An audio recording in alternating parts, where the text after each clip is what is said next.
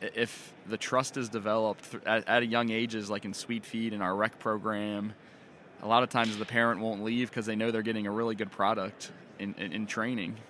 And at the end of the day, who's going to remember what team you played on when you were 9 to begin with, or even 15? People remember you for your personality, effort, all the values you bring to what you're doing.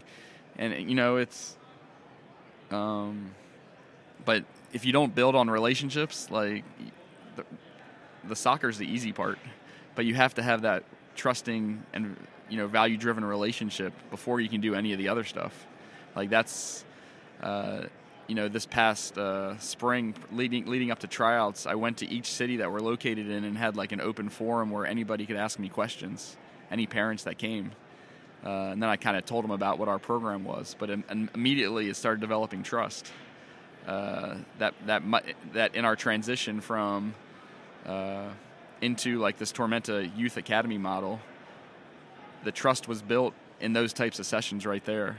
And then, you know, just consistently seeing their child get better, seeing their child have fun, even at the older ages, seeing kids that are 17 and 19 be recruited to play at high level in college, seeing kids that go on and play in USL with our USL Academy contracts. And then, you know, just them passing the word on. They get it, maybe have a kid come into the organization, and then them seeing, having fun and getting better at soccer, getting better at being a better person. There's an incredible value for that. That's the relationship piece.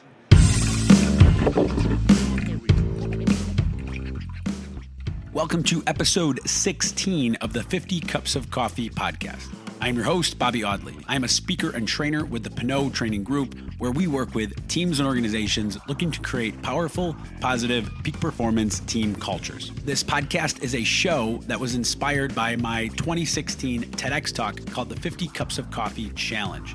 Go check that out on YouTube if you haven't already. In the talk, I challenge you to sit down for a conversation with 50 people in a year.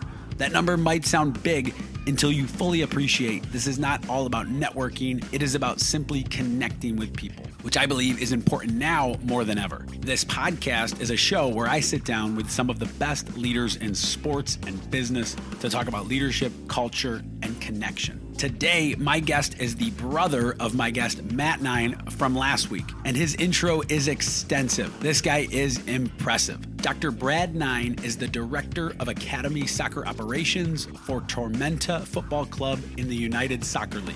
The USL is an American professional soccer league designated by the United States Soccer Federation as Division II, with Division I being Major League Soccer. The USL serves as a player development league for future stars of the MLS and other leagues, and on its own right has a broadcast deal with ESPN, as it is great soccer to watch. Brad Nine has worked in the education, soccer, and coaching industry for 21 years. After playing Division III soccer at my alma mater, Salisbury University, Brad taught physical education, has been a head soccer coach at 3 different high school programs, and an assistant coach at 3 different college programs in Salisbury, Armstrong State University, and Georgia Southern University.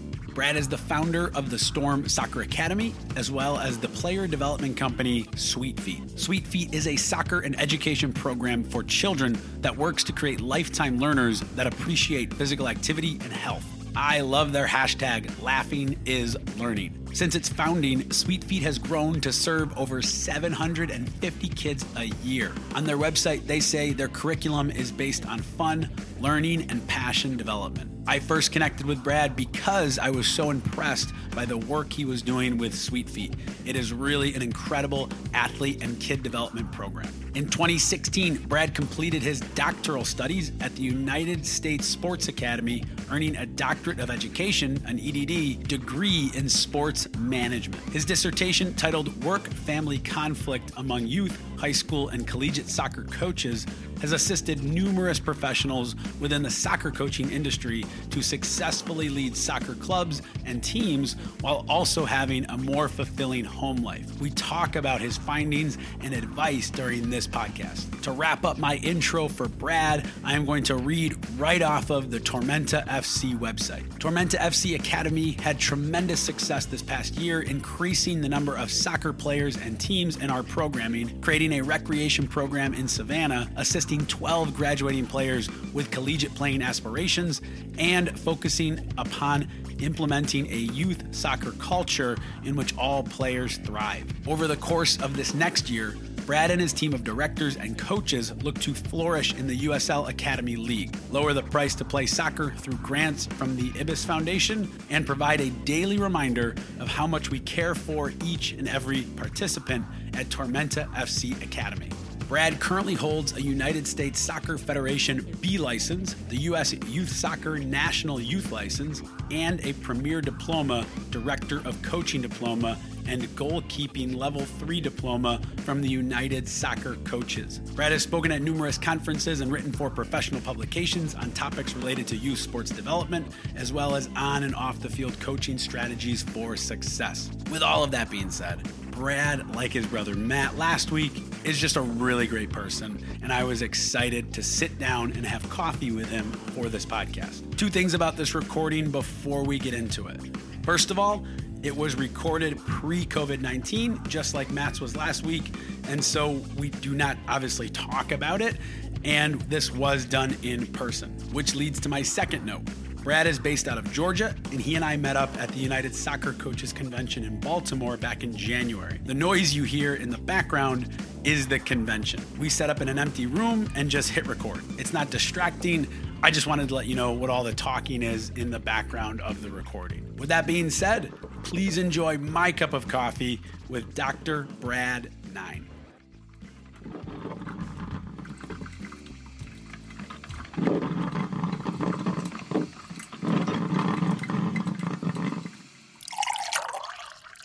So I currently I'm the director of operations for the academy. I oversee everything from 3 to 19 years old in creating an appropriate youth soccer experience for the level of the player, the dedication of the player, and just getting it right for the family.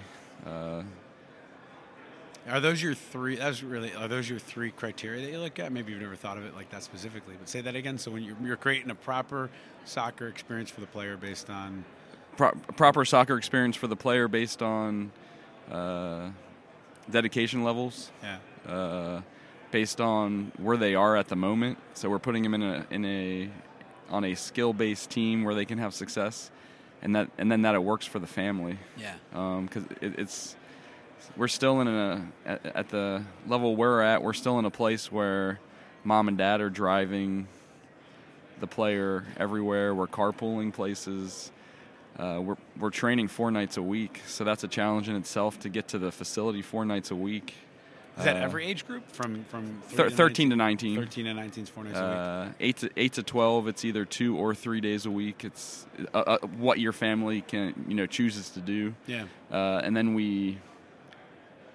The model we have is the more we can get you on a ball, the better we think you're going to evolve into as a soccer player. Mm-hmm. And kids just don't play on their own at home anymore. Mm-hmm.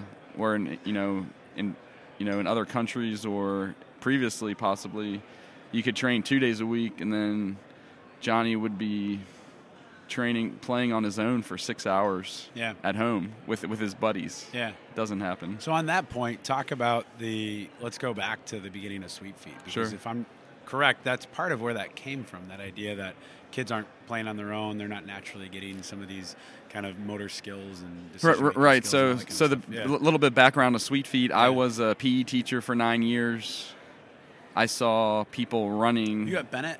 Right? I was at Bennett Middle School for 6 years, and then I was down in Georgia for 3 years at a middle school and an elementary school. Yeah. I went and took, in 2009, I went and took my youth, it was called the U.S. Youth Soccer Youth License at that point. Yeah. And it just showed me a different way to work with 3, 4, and 5-year-olds, where it's all theme-based learning. You are, for example, that day maybe the soccer balls are dinosaur eggs, and our whole goal is to try to hatch these dinosaur eggs. They taught you that in the U.S. soccer? Well, at the USU Soccer, it was, they did random activities. They didn't build it out for a whole 45-minute session. Okay. So at USU Soccer, you were trying to storm the castle, which is we have all these cones over here. You have to dribble by the coach, pick up the cone, and bring it back to your house, storming the castle. Yeah. 15 minutes, and then we're off to something that probably, is a soccer activity. Yeah. So for me, I felt it more important to grow fun, grow passion at the earliest ages. And we do this program with Sweet Feet from 2.5 to 8. While we're growing fun and growing passion, we're also teaching kids how to work with a coach, where they come over and they sit down in front of a coach. Surprisingly, it's really hard to pull kids in when you're outside. A lot of them think it's recess. Yeah. And by week 4 and week 5, they're finally sitting down, they're quiet, they're looking at you, waiting for direction. So how do you do that? What's your strategy for pulling them in and getting them to, listen, to work with a coach? We build a house. So we build a house out of cones, and everyone has to come and sit down in the house with their ball. Okay. Crisscross, and we'll make jokes. Usually their teachers will say crisscross applesauce, and that's how they have to sit. Mm-hmm. Maybe you've heard of that before. I've heard of that. Yeah. You do. Yeah. So we'll say crisscross spaghetti sauce. Every kid starts laughing. They find that hilarious. They find it the funniest thing ever. That coach is saying something different than what their teacher or their parent says, and they actually go and do it. Yeah. By week 5 or 6, it's automatic that they come in. So with this, the soccer ball might be your dinosaur egg. We have depending on how many kids there are, we'll put 50 different cones out of different sizes. At each cone, you have to do a different activity. So you might be rolling the ball with your foot at one, and that cone feeds the dinosaur. Mm-hmm. Then you have to kick your ball into a tall cone, and that cone breaks open the dinosaur egg a little bit. You have to dribble around the dinosaur, a larger cone, so that you can protect the dinosaur. Mm-hmm. Then you eventually have to go kick it in the goal, get it past the coach, who is guarding the goals, but this is like the hatchery. And that's where the dinosaur egg actually is going to hatch. All of that takes about 43 minutes. So by the last 2 minutes, we're holding a soccer ball, pretending it's a dinosaur egg, and petting our dinosaur, using our imagination, and giving our dinosaur egg a name, and blowing it a kiss to end the session. And the kids they don't even know that they played soccer. Yeah. But by week 5 or week 6, they're always dribbling a ball. I've never told them anything about technique, and they're changing direction, changing speed, doing things to, get to that cone a little bit faster, or you have to stop the ball to change direction to get to another cone, get away from coach who's, trying to get your dinosaur, trying to get your egg. Yeah. And we have about 40 of these sessions built where it's things kids like to do, mm-hmm. Whether it's build a castle or whether it's make cookies, or we're trying to get better at adding things in that are nutritious value. Okay. But that doesn't seem to entice the kids as much as I'm going to make a cookie or I'm going to go eat broccoli. Yeah. So we're trying to always adapt and build onto new things where, we've added in core values. So once a week there's a different core value, and that just might be empathy one week or effort. And we teach effort by the kids simply. If they fall over, they got to get back up. Mm-hmm. I was going to ask that. So when you're working with, 3 to, or was it 2.5 to 8? 2.5 to 8. When you introduce empathy, as a core value, how do you introduce it, and then how do you make sure it's taught throughout that week? So to my staff, I have an amazing Sweet Feet director right now named Courtney Cawley, who oversees all of the Sweet Feet activities. She's worked with me since she was a player in college for 8 years now, and she'll send out an email with how to teach the core value for that week. And empathy, it's just a lot of we never use the word empathy mm-hmm. when you're working with a 4-year-old. We get to their level, and somebody might fall over, or somebody might try to steal somebody else's ball. Perfect opportunity for us all to bring everybody in and talk about how you made that person feel, and why we shouldn't do something like that. Yeah. Do they process it? They start to understand when we get on it? their level, they do. Yeah. Because they can, we try to show the soccer ball as a toy, and all you really want to do is go home and play with your toy outside. And here's your toy, and you can go play with it. And they understand in a classroom when, one kid steals another kid's toy and how that makes them feel. So it's kind of talking about that. And then it also goes into, giving a high five to the coach at the end, just sharing after you do your session, simply sharing and say how it made you feel throughout the session when coach was working with you in this manner. And is that how you get, when you say get on their level, I think when I work with college teams, when I talk about culture and we're talking core values and all that kind of stuff, my core, and it's the core of this podcast, is the idea of connection. Right. When we're connected, when you feel heard, when you feel listened to, when you feel you can speak up and share your experience with whatever the core value is or the team, that creates the real culture. So it's not just, I always say there's a lot of core values that are on the walls that aren't lived by the team. Right. So it 100% is at the college and high school level, getting on their level and connecting. Sure. How are you, and maybe you already answered it with that, but kind of redefine it. How are you connecting with a 2.5 to 8-year-old to ensure that it's when they all come together, it's me sitting down with them, getting literally on their physically level. down to their eye level. Yeah. Because they'll sit down, they'll hold their ball, crisscross, spaghetti sauce, apple pie. Yeah. Just we'll get there, and then it's us, and it's amazing because they see me or my Sweet Feet coach 45 minutes a week.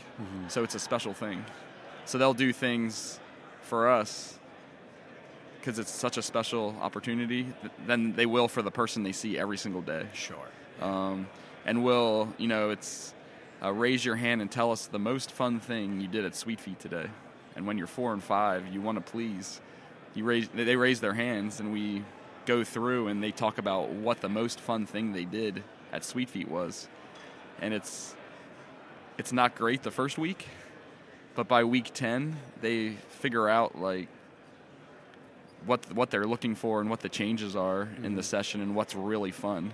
In week 1, every kid will say soccer. By week 10, they're differentiating themselves, and they really like dribbling, or they like kicking the ball at the coach because the coach faked an injury and they thought that was funny. Yeah.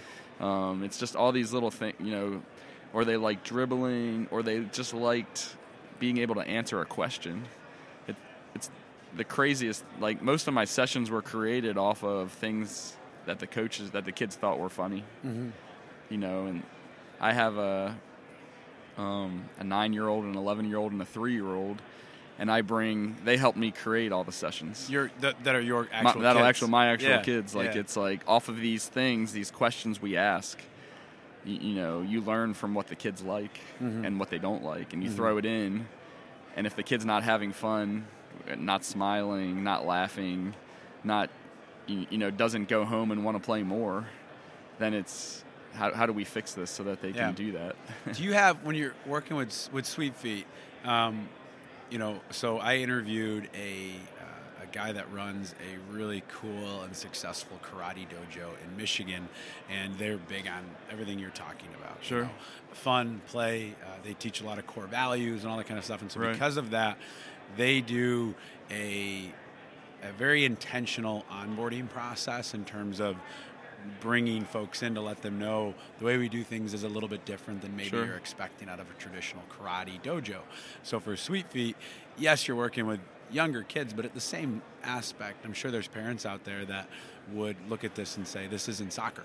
What are you doing with my kid? Right. And so how intentional are you about the almost sales process of getting a kid into Sweet Feet?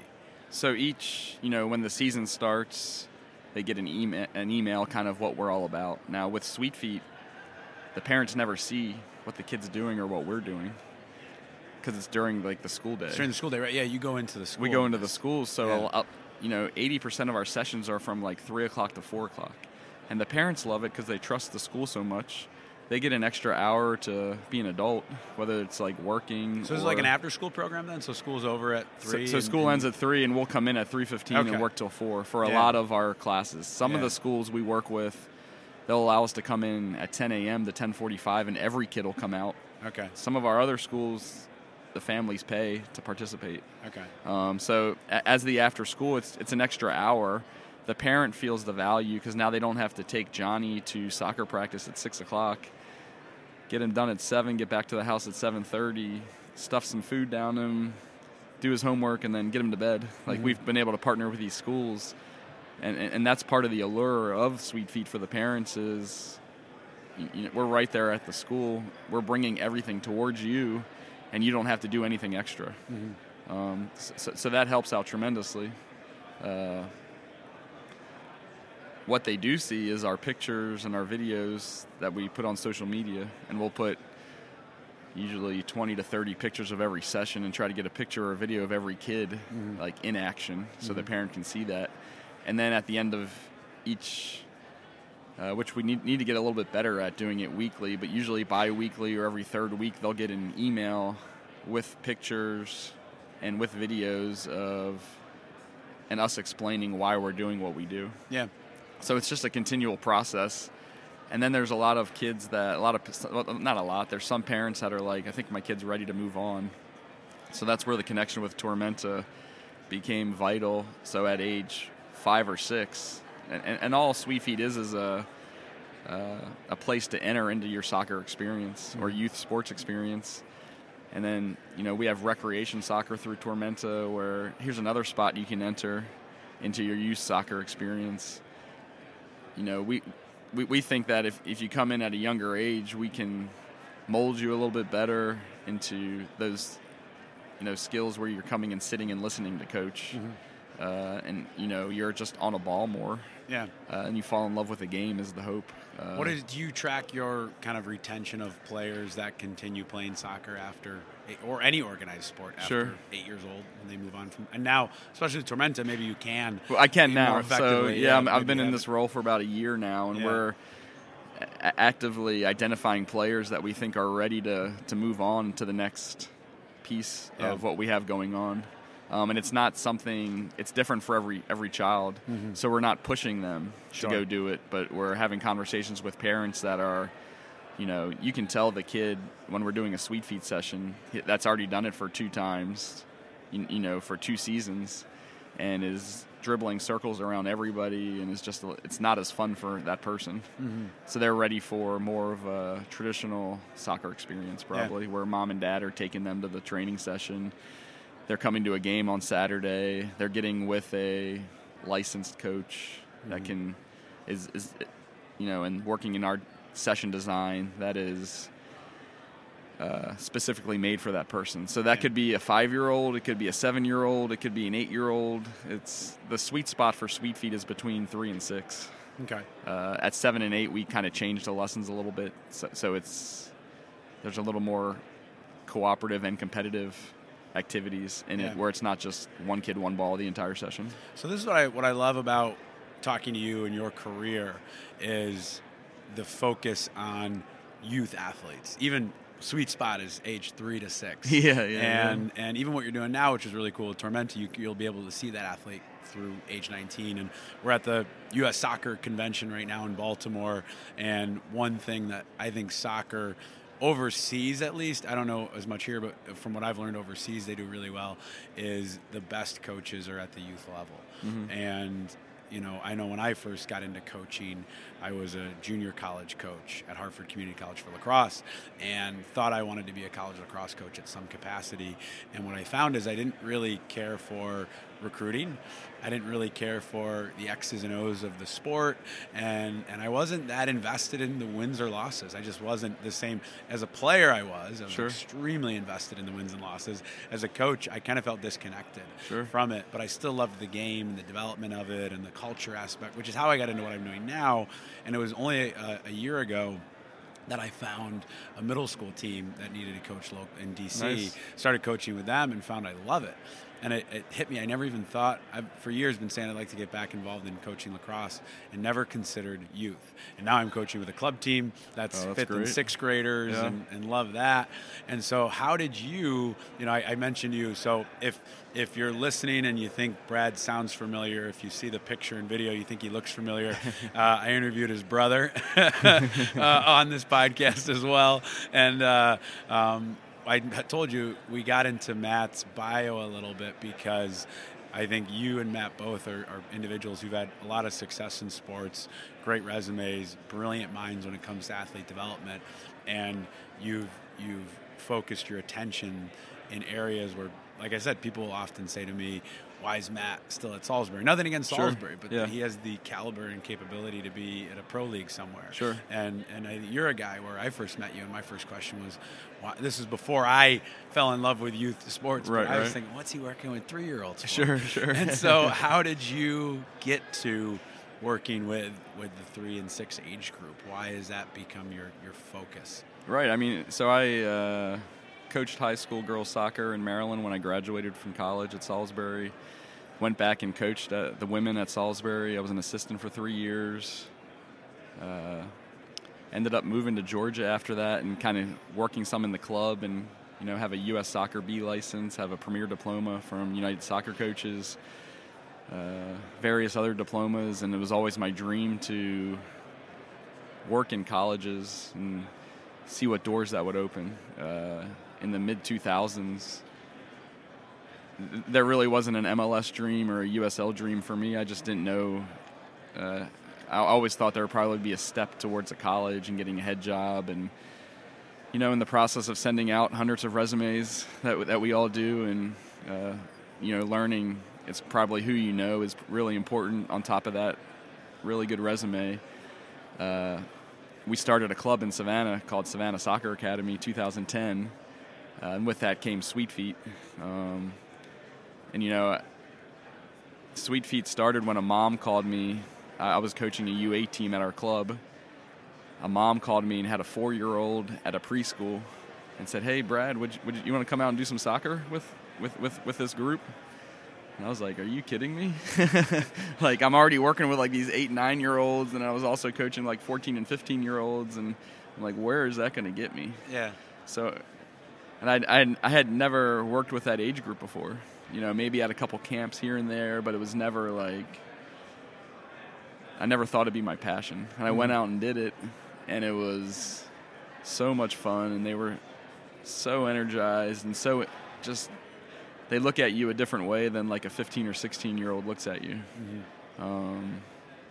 Whereas the 15 and 16-year-old looks like, what are you going to do for me?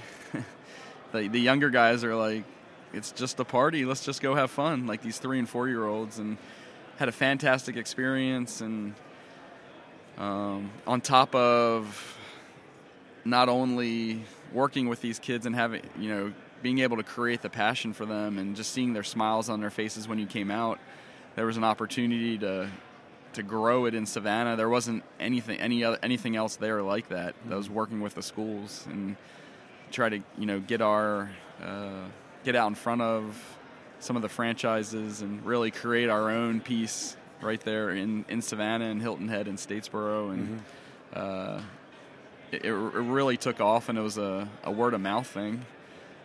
You know, at first it was me. I think I taught every class. There was about 12 classes a week between Hilton Head and Savannah and Statesboro. Yeah. And at some point, I let somebody else teach a class, and I was like, you do a really good job. It's a little bit different from what I do, but look at this value the kids are getting out of it, and your personality is amazing. And now I teach like 1 class a week, 1 or 2 classes a week of Sweet Feet, and one of them's my son, my 3-year-old, because I want to be around him, and I see him, and and then we'll go play. He doesn't even call it soccer. We go play Sweet Feet in the yard. That's what he calls it? Yeah. Yeah. He's like... So you've got other coaches now that are coaching the other classes? Right. So Courtney oversees the whole process. And we, with that onboarding process, that was a question you had earlier. They'll come and watch. We have younger coaches from the local colleges, or that it's really good for up-and-coming coaches. They'll coach at the club we usually can't pay them to make it a full-time job. So instead of, bartending or picking up a second job doing something that you don't really love, you can come make extra money at Sweet Feet. And that can almost put it together where it's a full-time gig for, somebody that's 25 and trying to, get into the soccer world. Right.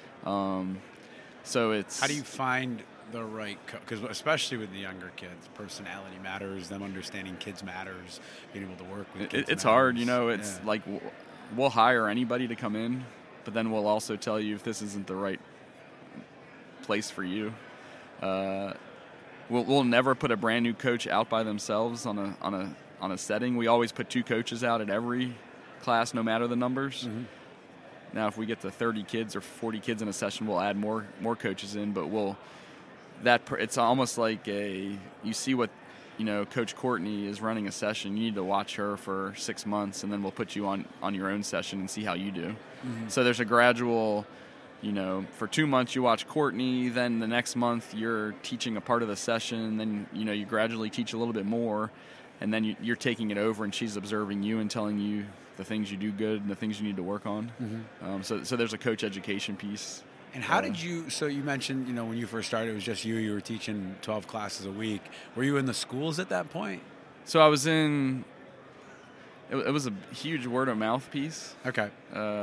So the mom... What was your first, you just did you had this one parent that's like, you work with my 4-year-old, and did you just do a class So I did it at a local she invited me to the preschool. Okay. And the preschool had no property, so we did this in a parking lot. Get out. So it was like Wayne's World. Yeah.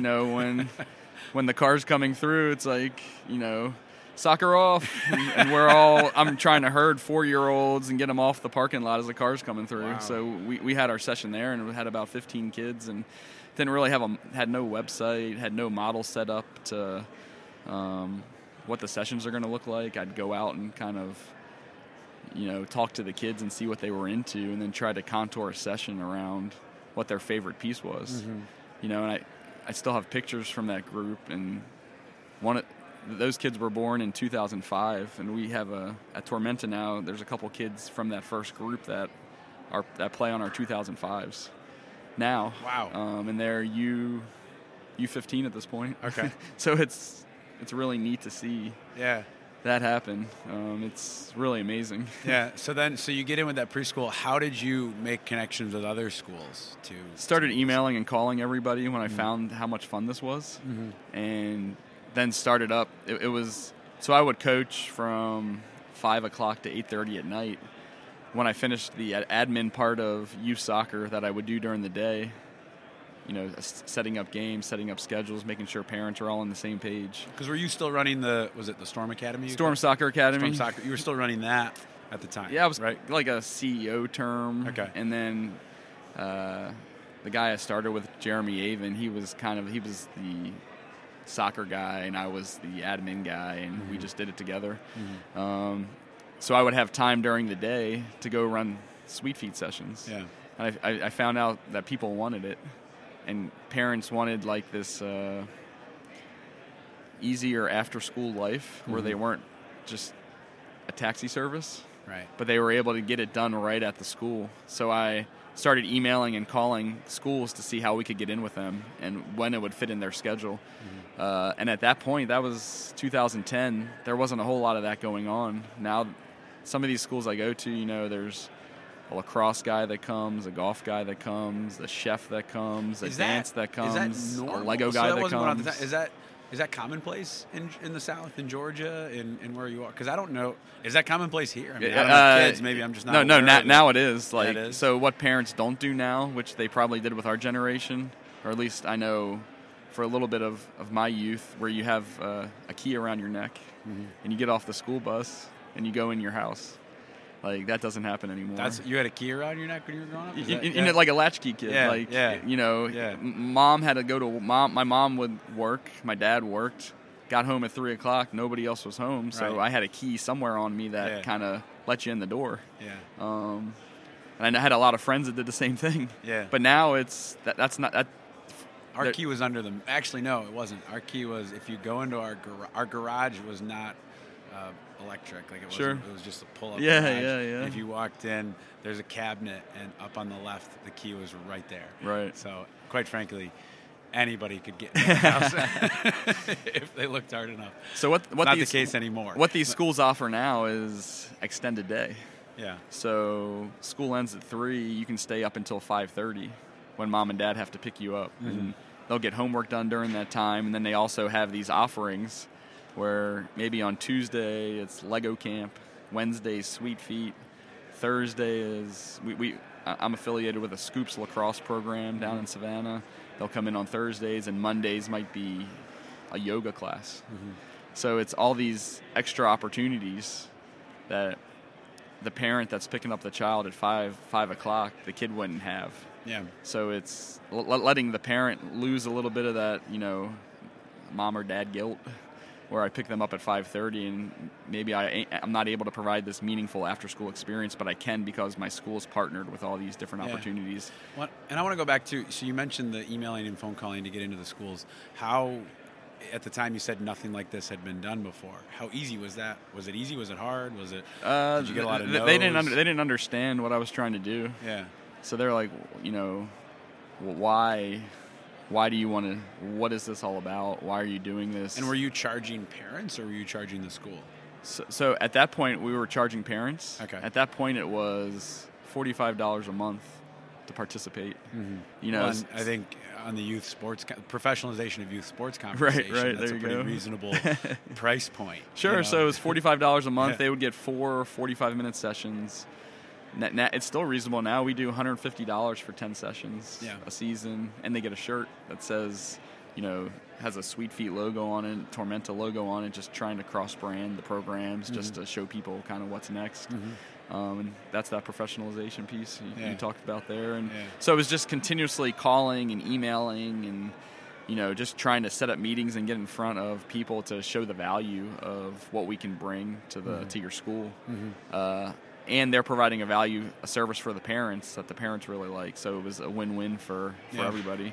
Some of the schools, they also get a portion, like a facility fee, where it's 15 or 20% back so it's helping them out as well. Yeah. And you mentioned the Educated Coaches blog. Talk about that. How long has that been a thing, and what do you guys teach on there? So Matt, my brother that you interviewed earlier, that's the strength coach at Salisbury.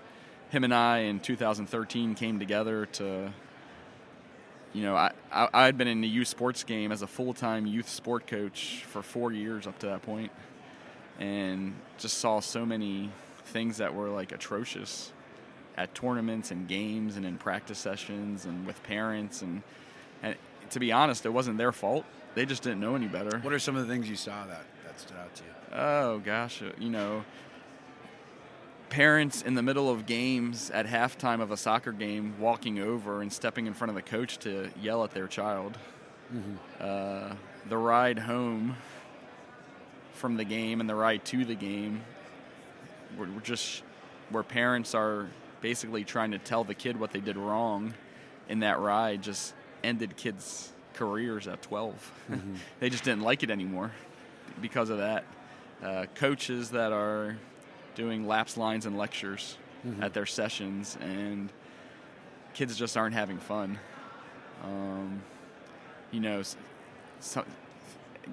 Tournaments that are set up where there's 3 games in a day that are like 60 to 70 minute games for a 9-year-old. So kids just not being able to function by that final game, and it doesn't even look like soccer anymore. Kids are you're getting in bad habits by doing those types of things. So you looked at the blog. So you started with the blog posting your ideas on how to do it right.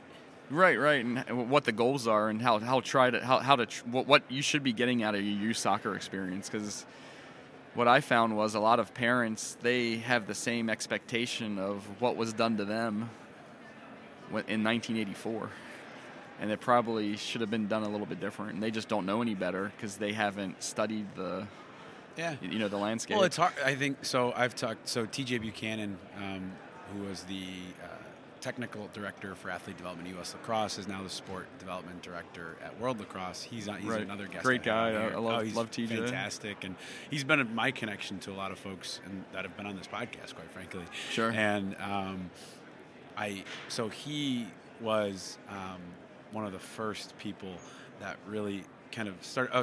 This is what it was. He started sharing with me the long-term athlete development ideas, which is a lot of LTA. And they're ahead of the game, and then them in U.S. hockey. Yeah, are just and amazing. I had never been point. exposed to that, and so this was last year. I was exposed to it when I first started coaching the middle school team. Sure. And so I said, I'm going to use LADM, is what they call it, the lacrosse athlete development model, for all of my coaching. Right. And they have an app that you can go to and download, practice plans and all that kind of stuff. Sure. And I'm literally driving. So I had all this stuff ready to go, but didn't plan out. Like, when I got to practice, I realized I hadn't planned how I was going to start practice. Sure. And my first thought was, I'll just do some line drills, because that's how I had always done it. Right. I had the realization, I had not read the No Lapse lecture line drills thing or whatever. Sure. But my first thought was, can I do that? Should I not do that? And so I didn't do. I was like on my phone Googling, trying to really figure out how to start practice. Yeah. And what dawned on me was for me, the barrier to doing it the right way was what you just said. There's a couple things. Number one, I'm going to have to look up everything. Right. Because I can't just do it the way I had done it. I can't just assume that was right, even if it was. I can't just assume that. And number two, I'm going to have to acknowledge that the way I was taught was wrong. Sure. If I'm going to do it a different way. Sure. Which is also acknowledging that people that I respect and think about daily and have taught me most of what I know about life outside my parents, my coaches, acknowledging that they did it wrong. Right. And I have been able to do that without judging those coaches, because it's saying, hey, we have new information now. But I encounter a lot of people that don't do that. They kind of look at it and they'll say, to them, LTAD is small-sided games. That's their way of implementing LTAD, is we do small-sided games, we have free play. Sure. But other than that, we're still doing line drills, we're still playing wall ball and lacrosse. Sure. And so it's almost a limited view of what it is. Right. And so that's why the more we have stuff like what you're doing with Educated Coaches Blog is important to provide people, not just, there's so much out there that's a sales pitch for this stuff. Right. Are you giving people the tools and resources to do it? So what are some of the things that, like, so you guys started this in 2013. Right. What are some of the best practices that you've kind of shared on the I mean, it's and then the funny thing is, it's like common sense to me, because I've been doing it or attempting to do it most of my life with some adjustments as we go. But it's, getting educated with like going to courses, going to places like this convention, the soccer convention, and getting to as many sessions as you can as a young coach. And then having... Well, here you got Anson Dorrance, one of the greatest soccer coaches of all time, and one of his sessions is the importance of futsal. I thought that was amazing, really, isn't really it? cool that he's focused on that, which, if you don't know, futsal is... Well, talk about... have you done I'm futsal? a huge believer in futsal. Okay. I almost believe kids... It's more fun, number one. Yeah. It's 5 kids on a field and a goalkeeper, and you are... and a ball, and you're on the ball more. It's a very fast-paced field, game. Right? You play on a basketball court. Okay. The ball doesn't bounce, so the ball always stays on the ground. Because it's a heavier ball. It's a heavier ball. It stays on the ground, and you learn how to play, where to stand, what the beautiful game should look like in modern soccer is. It's a passing game. It's not a long ball hit in to somebody go up and try to head it and win it. It's how can we keep the ball and move the defense around to the way we want them to, so that we can eventually penetrate and score. Like it's and futsal teaches that. It's the number one way. In Brazil, a lot of times kids are never even on a grass field until 12 or 13, because they play futsal the entire time growing up, and it's the best game outside that kids should be playing outside of training. I didn't know until yesterday that there's professional futsal leagues. Yeah, it's they're kind of here and there throughout the United States. Yeah. But it's we do that. We in Savannah, we try to do that twice a season with all our kids playing futsal, and we haven't been able to figure out how to get it in more at this point, because when they come to the do you actually go? complex, You go to a basketball court? Yeah, we'll rent out gyms. Okay. And play that. And it's one of the kids' favorite days because we aren't training. We just come and play the whole time. Mm-hmm. Kids love that. Yeah. And it's really good for their development. I mean, we're more like referees. Yeah. On those days. Yeah, that's cool. So not to completely, well, we are, I shouldn't say that, not to completely diverge, but I'm going to go on a different topic. Great. We've been focused on kind of the youth sport development and your journey and your career and what you're doing. Another thing I found out in research, the cool thing about doing this podcast, there's a lot of people that I've known for a long time that you never Google. How often do you Google a friend? Sure. And so now I Google you because I'm having you on the podcast, right. And I learned, I didn't even know you had your doctorate. It's a doctorate in education. Is that right? Is it Doctorate in education? Doctorate in education, and your dissertation was on the work-family conflict among youth, high school, and college soccer coaches, and that is definitely, as I said to you before we hit record, I work with a lot, mainly college coaches, and so I see firsthand the amount of time that goes into being a college coach, from recruiting to game film to meeting with players. I had Joe Segula, the UNC women's volleyball coach, on here. The entire hour of our conversation was focused on how he connects with his players. That was it. Sure. We didn't talk about culture. We didn't talk about strategy. Right. We talked about how he connects with each player. He's got 15 players, and while what the strategies he shared are fantastic, it's also, that's a lot of time for him. Even if he's home and he's connecting with them via text or phone, that's pulling you away from your family life. And then on top of it, I have friends who are high school coaches, and here have met a number of different high school coaches that want to engage in the work that I'm doing, and I'm finding they are almost just as busy, if not more, because they've got a day job. Usually it's teaching, but it could be otherwise. Right. And then they're coaching in evenings, coaching on weekends, and maybe the family side of things. If you're a college coach, maybe you expect that. The family can expect that. But if you're a high school coach, maybe there's some sense of, why is this taking so much time? And then the last thing I'll say, I even expect it. I interviewed a guy who was a great college coach, and now he's working for the Orioles as a baseball coach. Sure. And I asked him, I go, he coached JUCO for a long time. And I said, did your wife know what she was getting into with a JUCO coach? Because I didn't know how much JUCO was going to ask of me when I coached. That's how we met. Right. And he laughed and he said, no, not a chance. And so talk about your dissertation. How did you end up writing that? What did you learn from it in terms of the work-family conflict that coaches have? Yeah, so around 2010, I started on this journey with the United States Sports Academy. And I could do it because, and it was always one of my goals. That's who you got your doctorate through? That's where I got my doctorate What is through. that, United States Sports Academy? They're based in Daphne, Alabama, but it's all done online. I was never in a classroom. Everything was, I got really good at writing like 40-page papers on topics for each class. and that's how you learned. And, it's a doctorate in sport management, and it was... Do you have a master's as well, then? I guess you have I have a master's from Salisbury. In education? Post-secondary education. Post-secondary education. What was your undergrad in? Physical education. Physical education, post-secondary, and now your doctorate from the United States Sports Academy in, what is the official title of what that? Education, doctorate of education. Okay, doctorate of education. Okay. Yeah. So it's an EDD. Okay. But so everything was done online. For these classes, even my dissertation defense was done with me on one side of the computer and my three professors on the other side. Really? I've never heard of that. I know a number of people that have gotten online degrees, but doctorates, but then they still have to defend in person. Yeah, I mean, it was amazing. It was, they made it.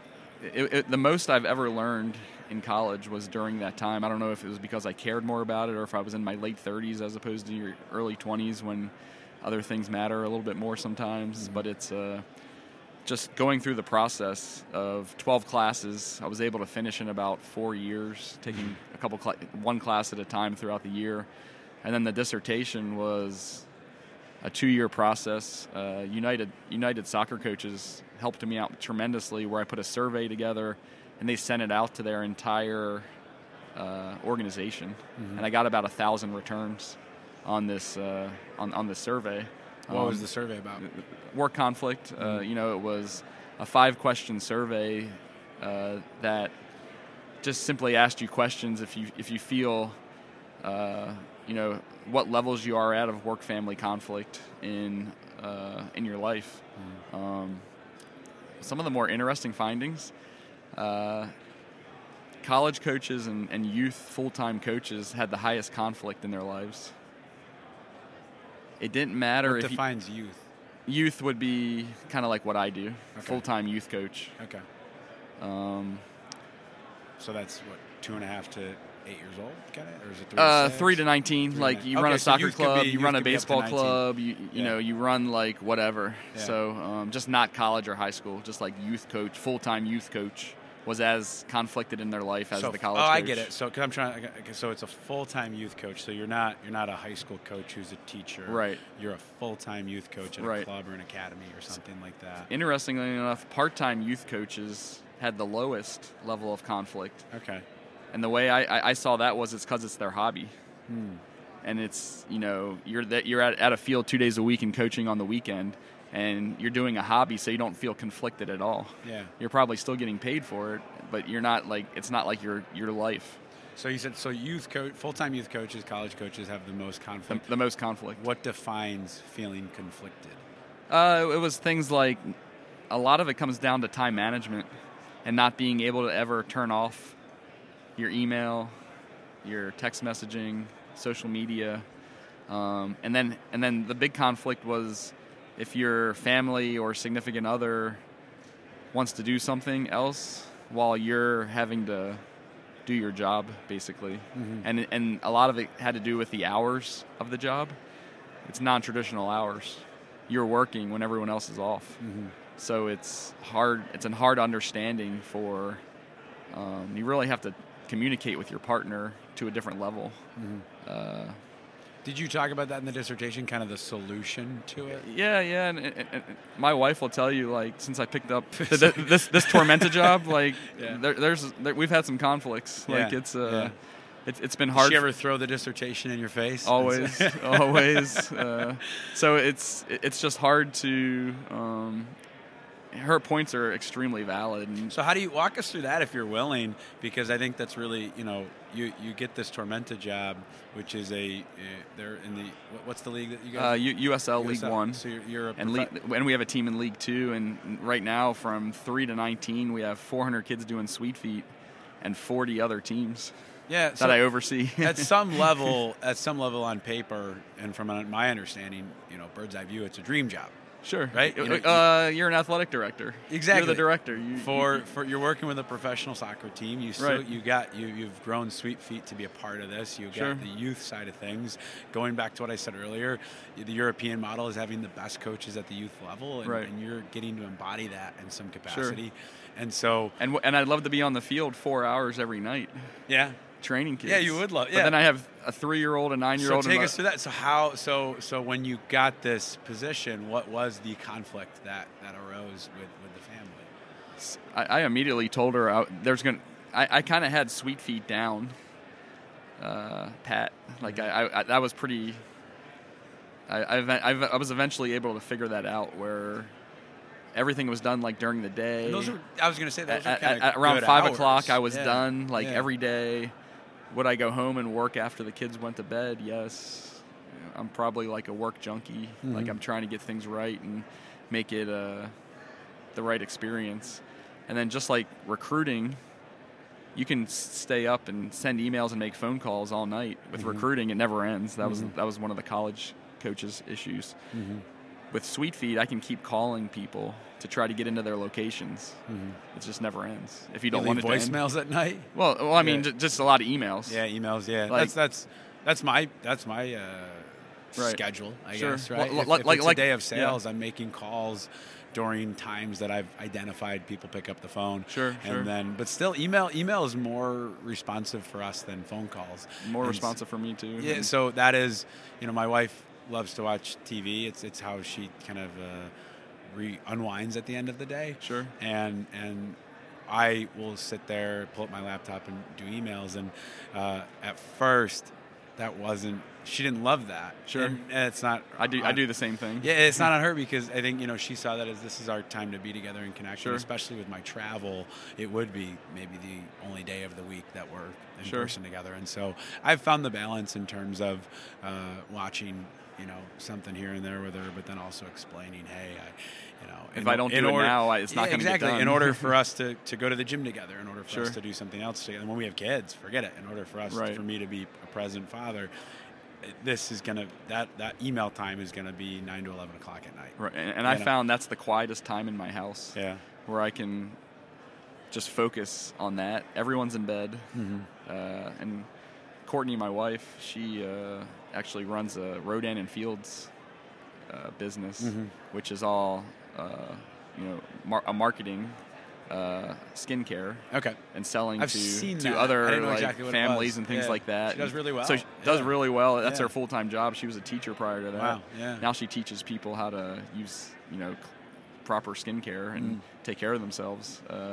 So a lot of times we'll have, when we were first starting, we met each other in 2013-14 timeframe, and we both have our laptops out, like doing our thing, like just reaching out, because both of those jobs, that's what they require. Sure. Yeah. Well, that's been the my wife would hate that I say this, but the blessing of her being in grad school right now. She's getting her master's in counseling. Sure. And so, when she does homework, I do work. Sure. And that'll end. Yeah. Actually, in May. But if you can find that time, that works too. So then that shifted though, because now you're Tormenta. Does that have you doing evening? Are you on the field? Or are you so I ran we never had a recreation program before. It was always sweet feed into some of our academy teams. And there was kind of a miss there because there's an entry level for parents that don't want to.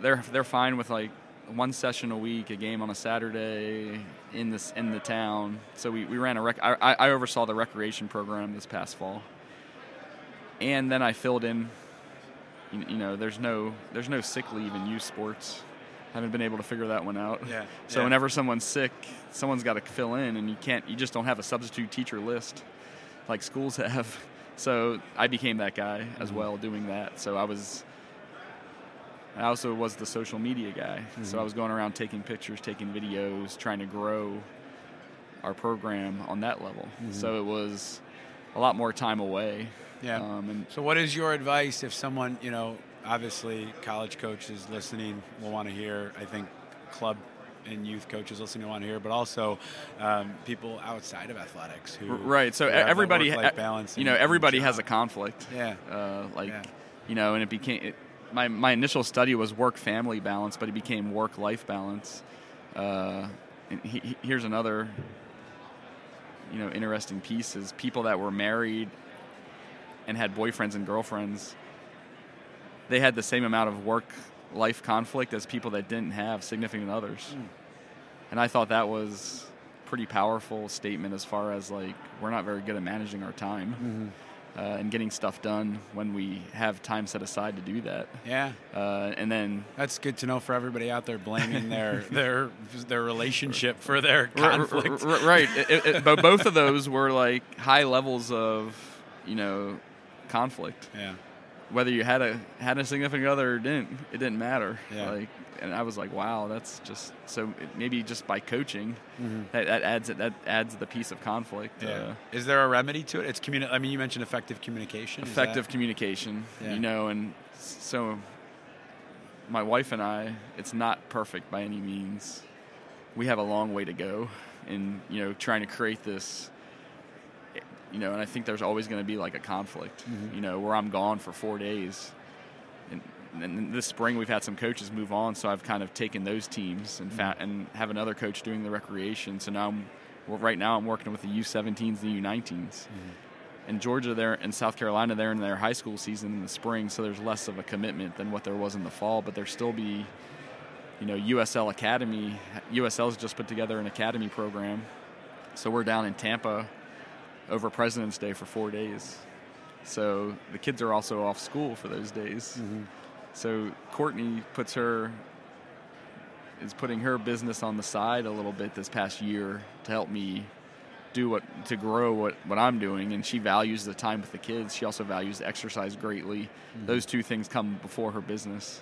So it's an understanding significant other is vital if you're going to make coaching work. Yeah. One thing that we do that helps out a lot is everything's on our Apple Calendar, our iCalendar, so I can see exactly what's going on the entire day, every day with us and the kids.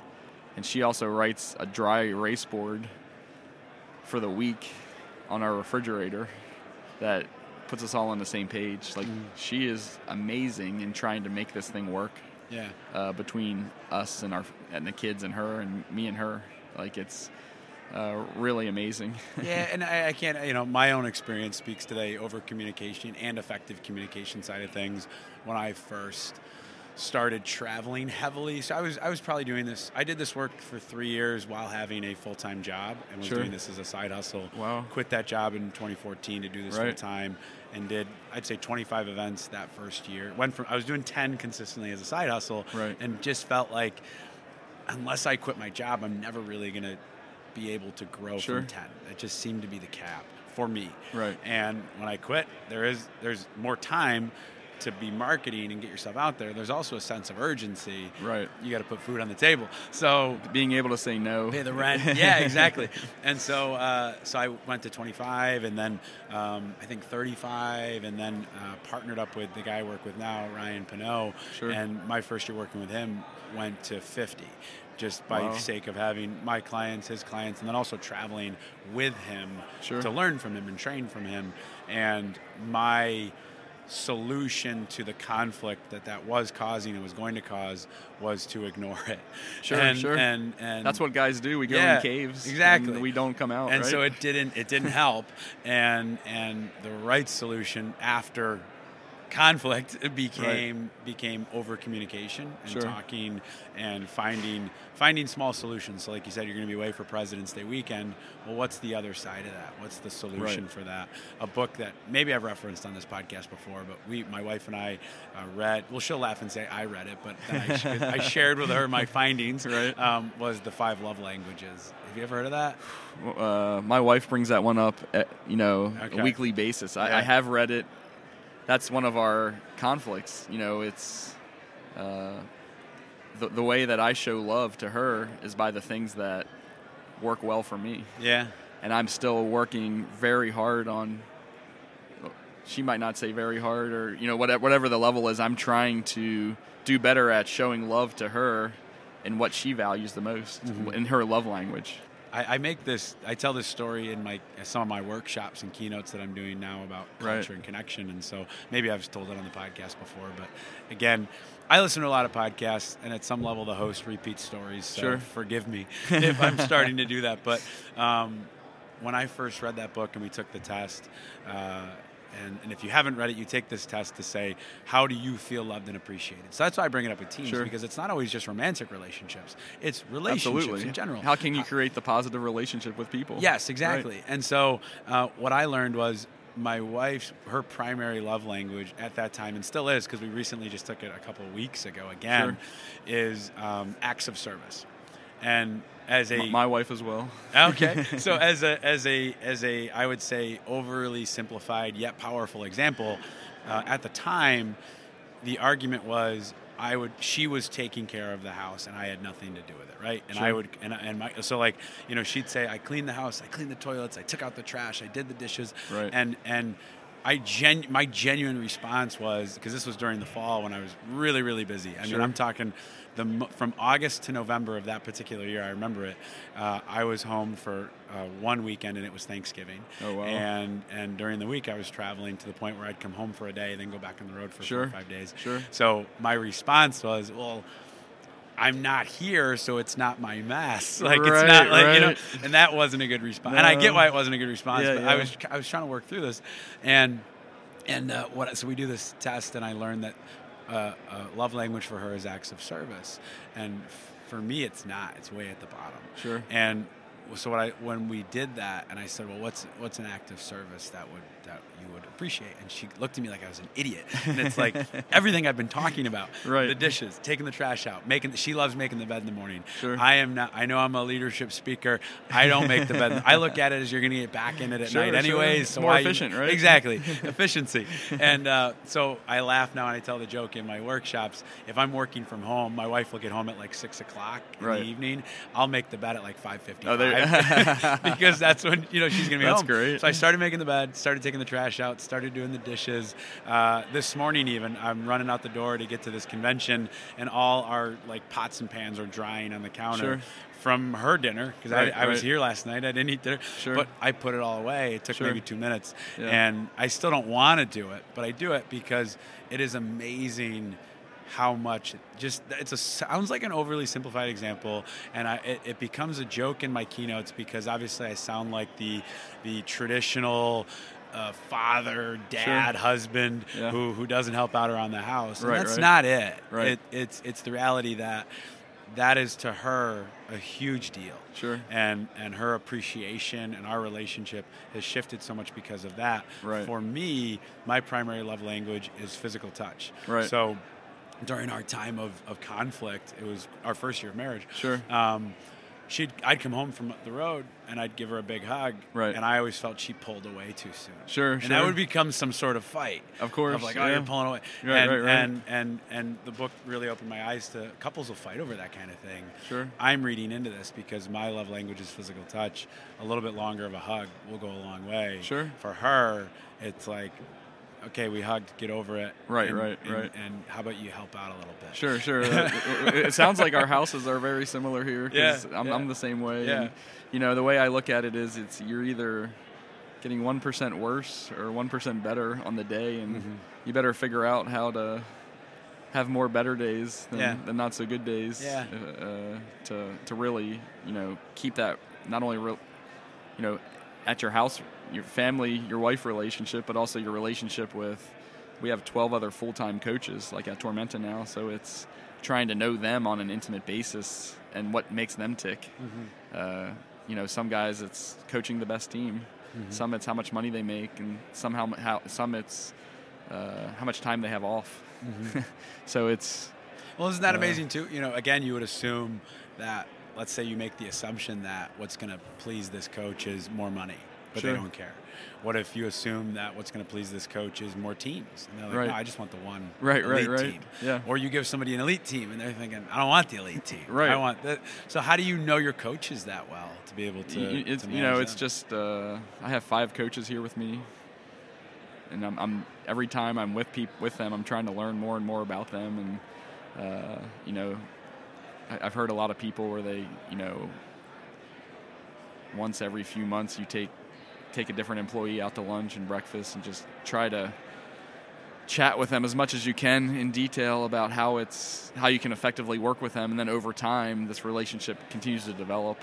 I think this whole category of the love languages and everything, it's something that previous generations didn't really think about, because then you also have to think about that with your players, whereas the old that you always think about is the coach as the dictator, just screaming at the football players of what to do, and this is how it's done, and it's not a democracy, right? And then just how that's flipped as well, with now how we coach players, and how you have to be on thinking about what motivates them in order to bring out their best. So it's funny how it goes into everything we do. Yeah. Do you going back to your do you have lunches and weekly? Are you intentional about meeting with your coaches? Monthly meetings, and then I also have a monthly meeting with all of the directors. So there's all the full time. So there's 12 full times. Okay. I also have about 12 to 15 part-time coaches. And my hope is, because I probably don't verbalize it enough, is that the part-time coaches have the best connection with the directors, that they go back and do something similar with them. I don't have the connection with the part-time coaches that I wish I had, simply because they have other 9-to-5 jobs, and we meet during the day because we train at night. So with the full-time guys and girls, there's a huge amount of value when they see me at their session, and they're running a session, and they're like, "Hey, Brad, what'd you think of that?" Or "What'd you think of this?" Mm-hmm. And we communicated about that, and I learned more and more about them. But then that goes into the work-life conflict for me, that I can't get around to all their sessions, because not only have I worked like a 9 to 5, or like, you work. This whole January has been taken up with like meetings of trying to get some other clubs around us to affiliate, and who can I set up summer camps with, and how can we just keep growing the Tormenta name throughout our area in a positive manner. Mm-hmm. And so I do that all day, and then it's really hard for me to get out to the training sessions at night. Mm-hmm. But it adds extreme value to them when they see me there. Not only does it add extreme value to them, but we have to sell to 2 people at a youth soccer club, the parent and the kid. Mm-hmm. The parents see me out there as well, and they're like, "Wow, the director really is caring about what this lesson's looking like." Mm-hmm. So it's complicated. Yeah, it matters. I know a mentor of mine who's been on this podcast as well is a guy named Harry Swain. Right. Was the director of player development for the Ravens. Sure. And he said, on this kind of same question of how do you ensure you connect with your other coaches as well as players, and one of his answers was walking the floor. Sure. And that's simply it, is meal times, evening times, just being present, walking the floor. Right. And he talked about also the conflict. I don't know if he did this on the podcast, or I think this was a separate cup of coffee he and I had, but because I was asking him about work-life balance. Right. And the conflict that causes when you do want to head out the door at 5 o'clock. But right. That's when people are just kind of hanging out, and that's an important time to be with those, for him, professional athletes, of getting to know them. Well, it's how you create the relationship where they'll do more for you. Mm-hmm. And, once people know that you care about them, my belief is that it shows their work is even better than what it was. Mm-hmm. And they'll do more for you. They'll support you in your times of, crisis and conflict and those types of things. And when you can't find a coach to coach a game on Saturday, they'll drive 2 hours to go coach it. Mm-hmm. Yeah. And you need people like that in your organization. Yeah. Or things fall apart. Yeah, if it's just a job for them, they're not going to want to take on, especially when you got 12 part-timers, they're not going to want to take on that extra stuff. Right.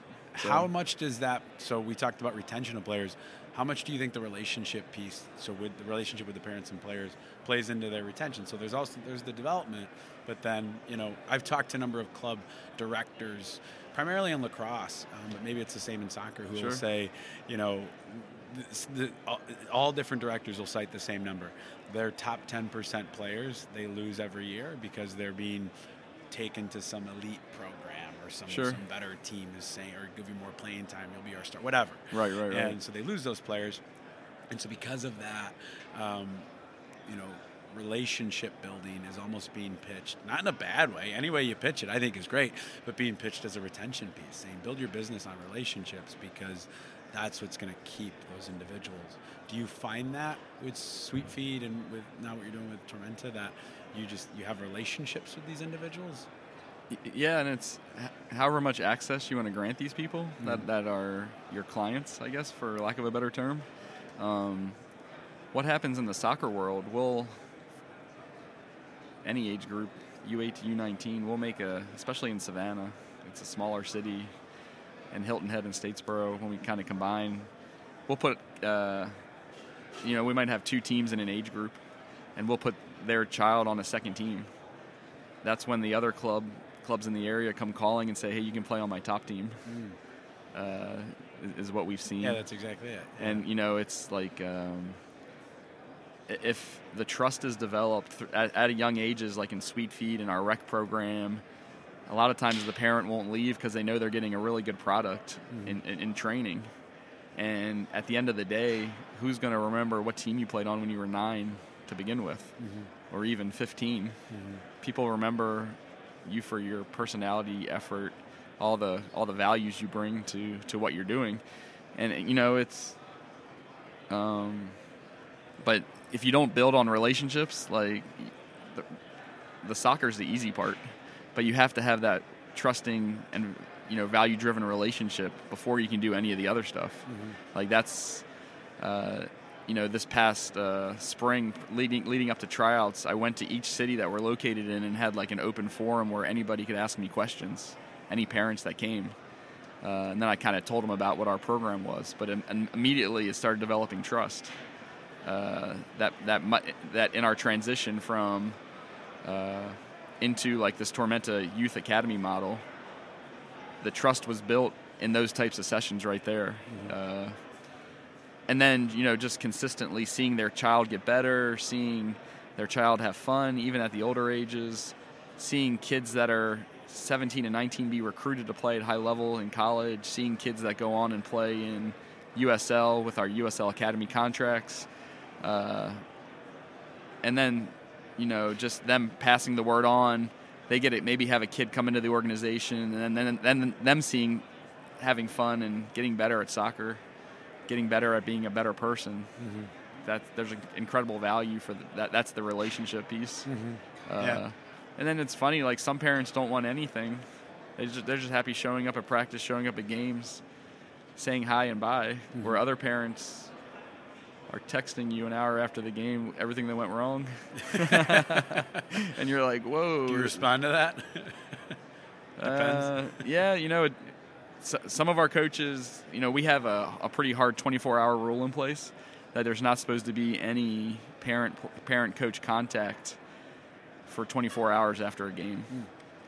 What happens a lot is they'll come to me first, since I oversee the whole thing, and I'll then set up a meeting with the coach first for them. But I'll sometimes have to talk them off the ledge. And why 24 like hours? What's that accomplish?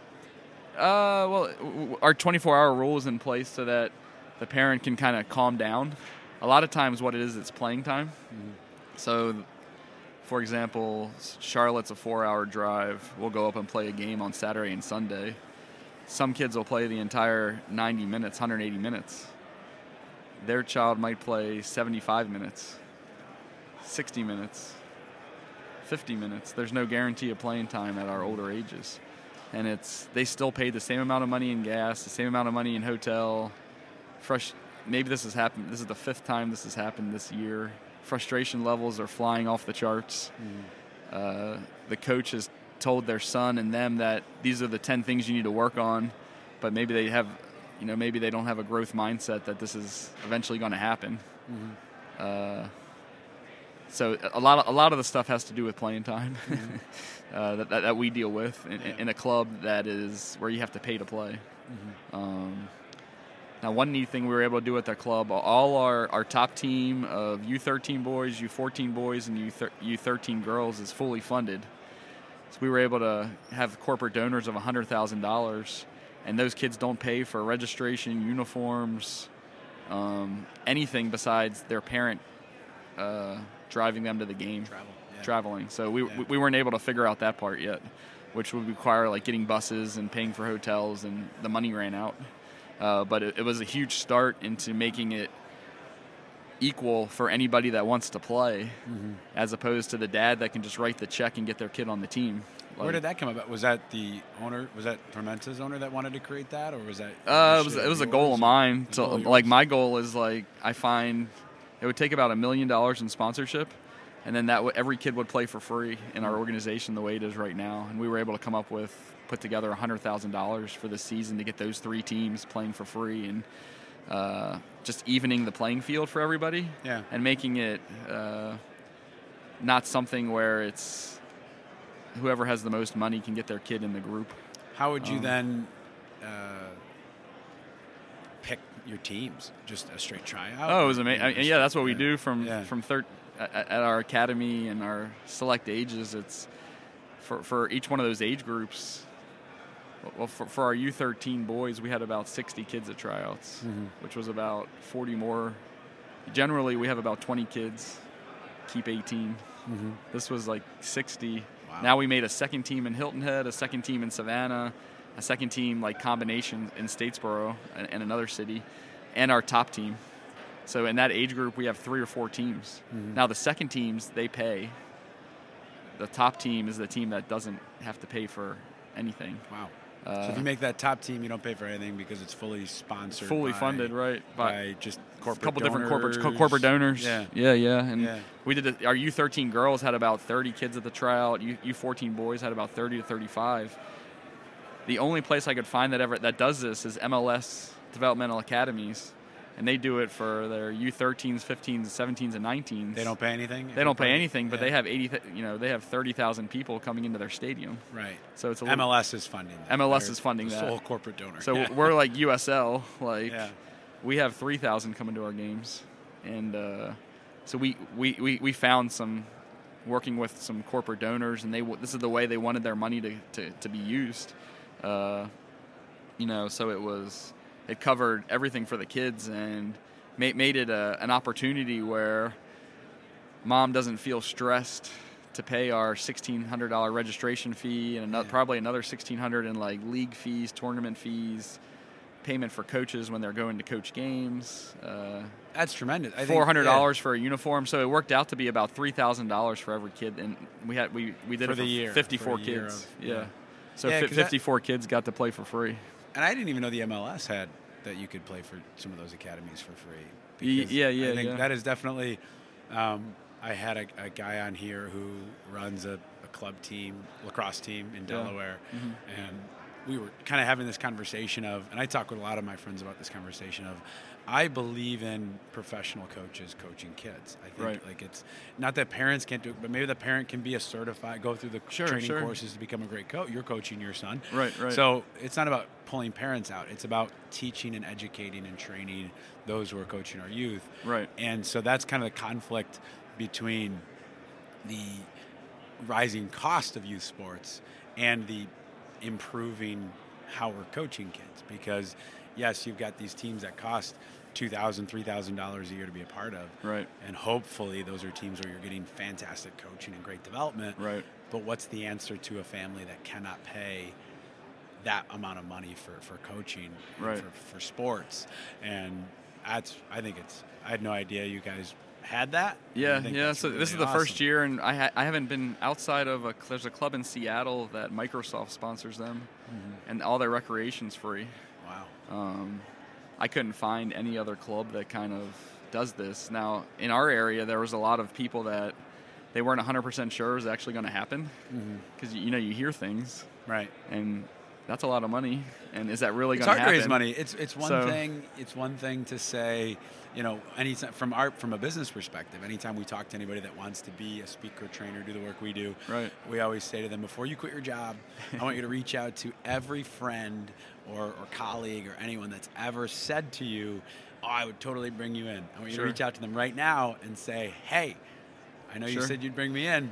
Let's make it happen." Right. And see how many of them actually do it. Not saying that people are lying or not true to their word. Right. Parting with your money is a big thing. Correct. And whether it's a donation or whether it's an investment or buying. So that there's always, it's one thing to say, "Oh, we're going to get sponsorships for this team. Why wouldn't someone want to support that?" Sure. It's entirely different to go out and do it. Now, the relationship with these parents is pretty amazing, because they're very thankful.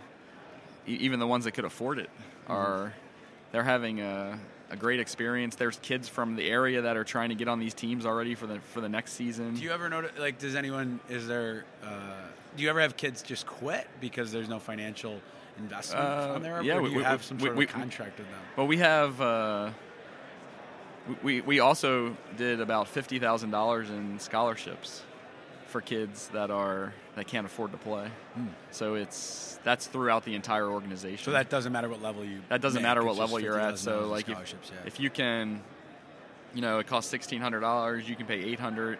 You're getting an $800 scholarship. Mm-hmm. It's a very complicated process right now, where we go through their tax forms. Mm-hmm. We have sit down interviews with them, and then they kind of tell us. We go back and forth on what they can actually do. It's different for every family, but it's something that is vital if we're going to have an organization that has the best kids playing soccer in the area. Mm-hmm. And giving these kids opportunities at young ages that they would have never had to begin with. Yeah. It's been really good for the 13 girls, 13 boys, and 14 boys, and they've seen success. And like I said, my goal is to try to do it on the entire club. I don't know what year that'll ever happen, but I hope within the next 10 years to have enough funding and sponsorship that we can like eliminate any pay to play. Yeah. As a personal goal of mine. That's awesome. I think on the first interview I didn't ask this question, but I've started asking this on every podcast because the name of the podcast is the 50 Cups of Coffee. It's sure. based on my TEDx talk. Yeah. And so I've been asking, do you have a 50 Cups of Coffee story, which is basically because of a connection it led to, and it could be, we've been talking about Sweet Feet for a while, so sure. It could be related to that. It could be anything. It could be when you were younger. It could be sports. It could be what you're doing now with Tormenta, and it could be more than one. But do you have a story of, by connecting with people, by meeting with people, you said it's who you know. You made that comment earlier. So what is a story you can share that exemplifies that, of meeting people that led you into something that maybe you never thought you were going to do, or towards where you're going? To be honest, I never thought I'd get this opportunity at Tormenta to be the director of the youth operations, the academy operations, and it was kind of all the people you meet along the way that, as an unspecific story here, the parents you meet, and like the person, Darren Van Tassel, that owns Tormenta. I coached his son when he was 12. And he would come to sessions from about 12 to 14, and then another coach kind of took over that group. But an immediate connection was made between me and him. Mm-hmm. And then now we're talking, his son's a sophomore in college, so that's 8 years ago. And then just staying in contact with him led to this opportunity where I get to have a little bit of influence with families. And how have you stayed in contact with him since, like you said, it was 8 years ago? Well, his story is amazing. So he was a professor at Georgia Southern, played baseball at Georgia Southern, professor of international business. In the 96 Olympics in Atlanta, he coached one of the international teams that played in it. And then in 2000 and 2004, he ran the tournaments at the Olympics for baseball. And in talking to him, and then in writing my educatedcoaches.com blog, he was enthralled that somebody was putting information into, like, how youth sports should be run. He immediately liked what we were doing because we were an organized group at sessions where if you looked straight down from our 8-year-olds to our 18-year-olds, a lot of the times they're doing something that looks kind of similar, but it's just advanced per like what your level is. Mm-hmm. So that he was immediately drawn into that, being a sport guy and a youth baseball guy and a baseball coach forever, and then doing the Olympic piece. And I've over the years, as much as I can, I've just stayed connected with what he does. Always asking him, is there anybody in Statesboro where we could go and do Sweet Feet? It's about a 45-minute ride from Savannah to Statesboro. So, and how can I help him out, and what can we do? And they've had a League 2 team for, I think it's going on the 4th year now, which is a summer team for college-age kids. And the League 1 team just started this past year, and he was able to connect the academy to the League 1 and the League 2 team. So now our players actually have, a lot of times in youth soccer at 19 it would kind of end. You go play in college, and then there's nothing else after that. Mm-hmm. So now our players have something to look forward to as they're on their development process. Yeah. So how do people find, if someone's listening to this and they want to help you out, how do people find you, your work, your club? So, you would go to like tormentafc.com. Okay. We also have an Instagram page, Tormenta _FC _academy. And a Facebook page, Tormenta FC Academy. Okay. You'll also find the pro team at tormentafc.com, and then there's a little link off of it that has Academy. So you can learn all about kind of what we do, and all the way through the different age groups and the different challenges we're trying to overcome, and all the different successes we have, and that type of thing. And are you still is Educated Coaches blog? It still exists. Are you so it's educatedcoaches.com. I haven't written in about a year. Okay. But there's about. Has Matt written? You could throw him under the bus too. Matt hasn't written either. We're both slackers. But we have about 150 articles that we wrote from 2013 to 2018. So there's enough content up there where if someone's just hearing about it now, they can. There's a lot of content you can go through, and then it's just kind of finding. I was real passionate about that then, and then kind of things have changed in the last year with being, working for Tormenta now, and just trying to find time to write, and write new messages, not just rehashing the same old things I had previously written. Sure. Well, it's good stuff. I love it, and I'd encourage people to check it out, even if you're not writing new stuff. I'm glad you're still paying to keep it up there. Absolutely. Keep it alive. Yeah. And last thing I want to say, I appreciate you, number one, sitting down during the convention. Sure. Because there's a lot of sessions you could be going to. There's a lot of people you could be talking to. So I can't appreciate this enough. I had been, like I said to you, I doing my best to keep an eye on where I travel to see who I want to connect with, and I just drove 4 hours out of my way to do an interview with a mentor in Louisiana. Awesome. And was looking forward to doing the same with you down in Savannah. And when I saw you here yesterday, I just thought, let's do this now. So I was super grateful. Fantastic. And one thing I appreciate about what you said yesterday, going back to this idea of connection, is you said that's why you now come to these. Yes, there's tons and tons and tons of sessions, but you're also here to just connect with maybe coaches that you've seen over the years, or meet new people. And that has been to a lot of different conferences and conventions. This seems to stand out for me in terms of that. There's a lot of coaches here that aren't going to sessions at all, and that doesn't mean the sessions are still filled. Absolutely. I mean, standing room only, and the room holds 300 people. It's like 270 there's seats. There's still that many room. People there. Yeah, and there's still that there.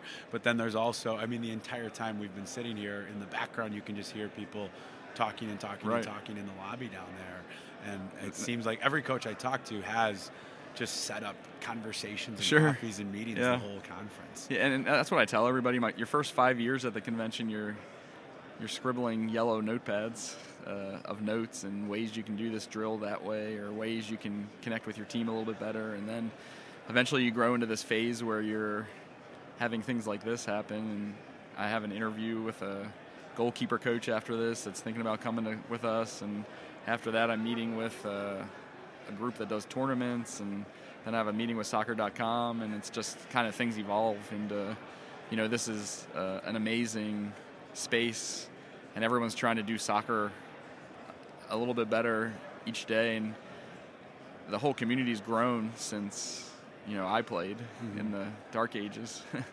And now it's the level of player that is created in America coming out of the youth system is so far more.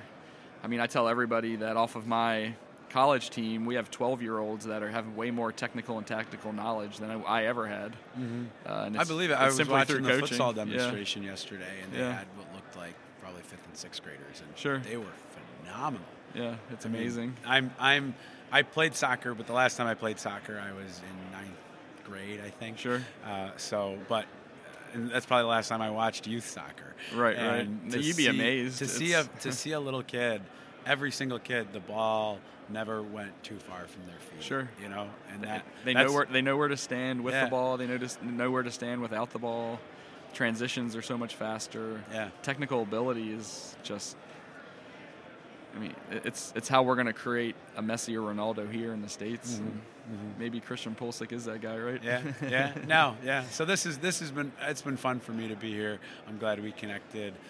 Thanks. I know you said the last podcast you did was about 15 minutes. Thanks for indulging me in this long form style. I love it. I think we got to some really good conversations about 5 love languages, for example. That we never would have got to in 15 minutes. Correct. I've really enjoyed doing long conversations, and glad we carve out some time. And you and Matt are the first siblings to be on this podcast. Check that out. And I imagine only for a while. I don't know if I have another family connection that I'm looking to interview. So that's going to make our mom super proud. That's good. Can't wait. That's good. We'll send her both, and she can just compare. Absolutely. Thank you, Bobby. I appreciate it. Thanks for doing this, Brad. Yeah, man.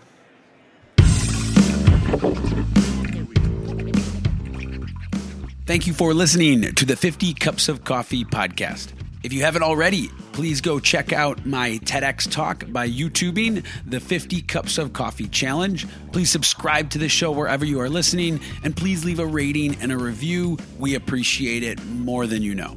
Go ahead and connect with me on social media at Bobby Audley. This show is a production of the Pinot Training Group, and the theme music is by Matisse Soy. To learn more about how we serve teams and organizations, please check us out at PinotTrainingGroup.com.